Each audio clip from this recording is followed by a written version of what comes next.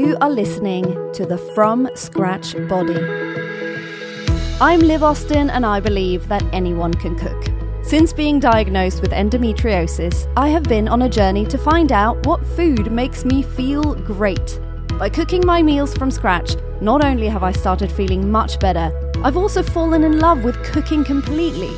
So every week, we explore a new topic that can help us feel better and become better cooks, and then I share a recipe with you so you can cook along with me if you want. You can always find the recipes and the transcripts from the podcast on my website, thefromscratchbody.com. When you don't want to give in to your snacks cravings, but they just won't go away, my rule is only snacks I've made myself. Welcome to the From Scratch Body. I'm Liv, and this week I'm talking about snacks made at home. My husband was on his way back from work, and I messaged to ask if he fancied some snacks for the evening. I totally just needed an accomplice, which he knew, of course. He replied with the dreaded, "I'm okay, actually." Ugh. I hate it when you feel snacky and the person you hope will be backing you up has to be the voice of ultra-processed reason. Now, I could have played the new mum card and complained that I'd had a tough day and get me some friggin' snacks, but of course, he was right. As I have talked about myself before on this podcast, cravings can be controlled by noticing them, recognizing that you don't have to give in to them just because they appear, and let them go. A bit like thoughts that pop up when you meditate. You can watch them come and go, and you don't have to do anything about them. But those cravings were really strong for me that day. So I made what I think was a pretty good compromise. I decided, in true the From Scratch Body fashion, that if I made them myself, I could have some snacks. But that obviously required for me to have the ingredients, and I wanted it to be something quick and easy. Shortbread. I made one batch of regular shortbread and one with cocoa. The recipe for both I'm going to share after the break, and it totally did the trick. And instead of something super sugar or salt heavy, I have to limit salt due to my high blood pressure, so that's very important for me, with a whole range of weird ingredients that you wouldn't naturally find in a kitchen and that my body definitely didn't need, I had a nice sweet snack and plenty of leftovers that could be stored away. There and then, I made myself a new rule. It's not really quite right to call it a rule, but rather a solution that I try to go for when the cravings hit next time. Only snacks I've made myself. I find personally that when I make an overall rule for myself at a time when I'm thinking more clearly, it's easier to stick to that when the monkey brain kicks in with its more spontaneous desires. It's also a much more positive spin than denying myself any kind of snack and then feel awful if I give in and have something I shouldn't have. Making your own snacks has a lot of benefits, in my opinion. The main one is, of course, avoiding ultra-processed foods and sticking to food which is made from scratch, where you know all the ingredients.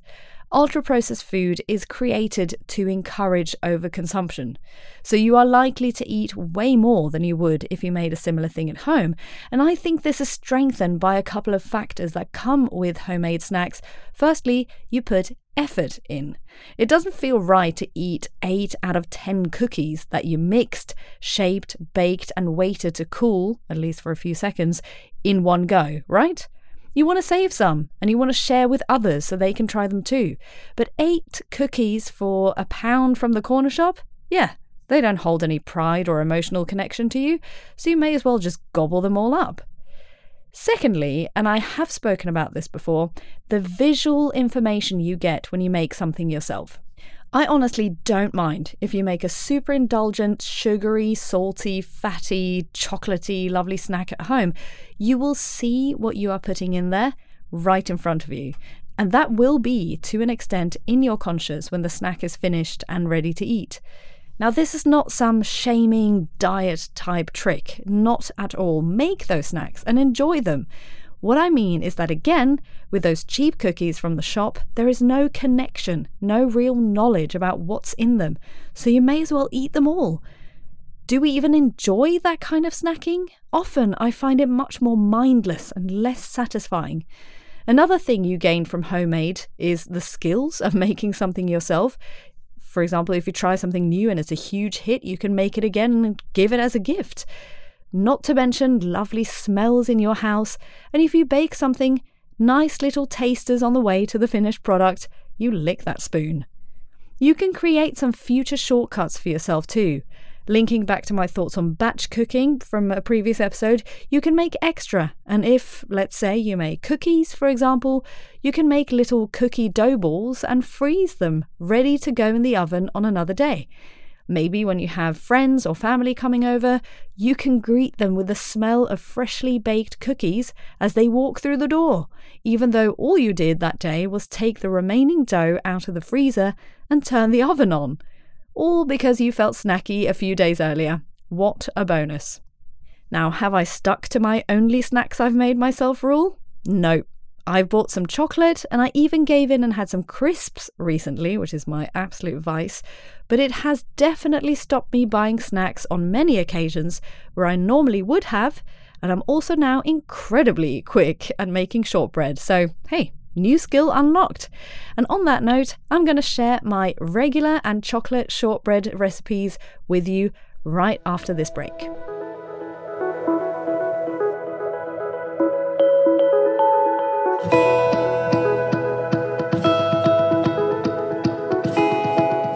Shortbread is probably the quickest and easiest sweet snack you can make. It's cheap, quick, and no fuss, and so incredibly tasty.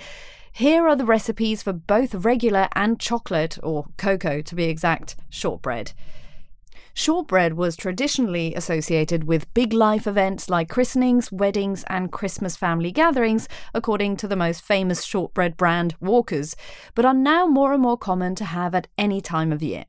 However, as I'm doing this episode, it's right before Christmas, and it does feel like the absolutely perfect time to have them. They're great with a cup of tea on a chilly day, and a great snack to make quickly for when you have family coming over.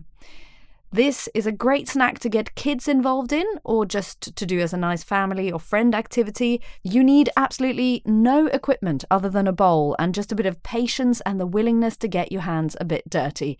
Once you've tried making these once, it'll be a super safe go-to recipe that you'll probably be able to remember without even having to return to this episode or even my website for the instructions. But of course, if you do need a reminder, it will be on thefromscratchbody.com/shortbread. I wanted to try to make a chocolate version too. I found quite a few chocolate shortbread recipes online, but they all seemed quite complicated, and I thought surely just replacing a bit of the flour with some cocoa would do the trick. So I tried it. I've tried replacing both 20 and 30 grams of the flour with cocoa powder, and I'd say that both work, but more than 30 grams would be pushing it for this recipe that I'm doing, which is 150 grams of flour and replacing 20 to 30 grams of that with cocoa powder.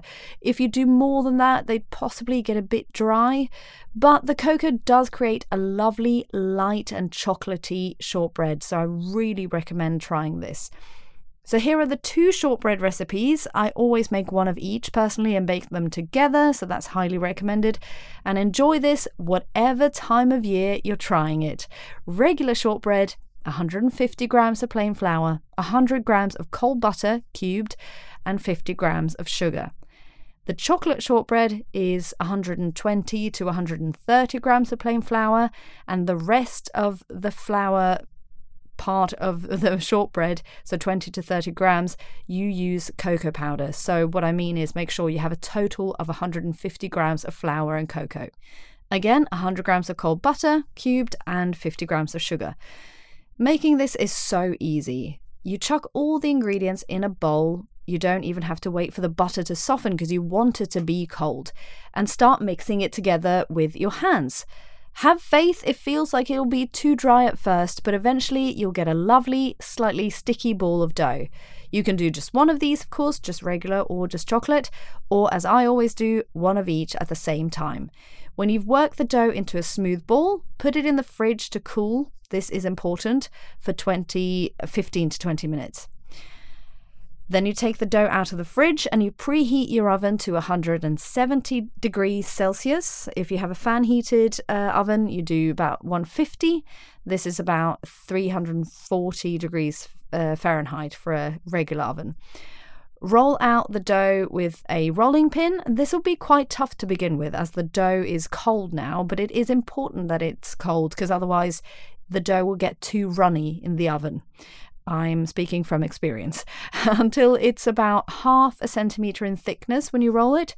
You can cut it into fingers with a plastic utensil, just keep it simple, or use a glass or cookie cutters to make desired shapes. I normally just use a quite narrow glass and I just make round shapes because the From Scratch body is not really about, super fancy presentation or anything. But if you're a bit more creative than me, of course, you can use different shapes. And if it's Christmas, you can do star shapes or whatever you want.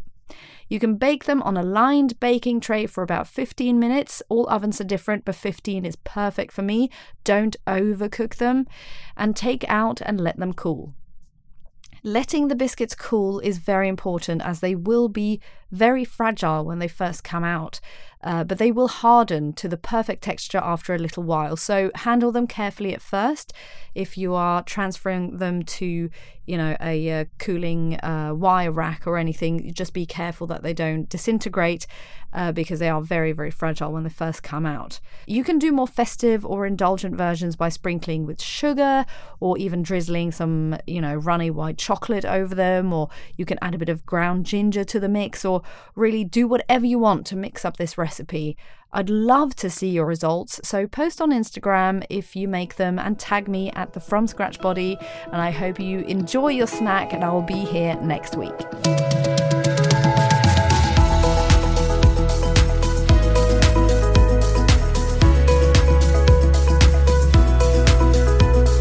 Thank you for listening to this week's episode. Remember that you can always check out the recipe on my website, thefromscratchbody.com, if you want to have it in front of you when you're cooking, but be brave and make it your own too.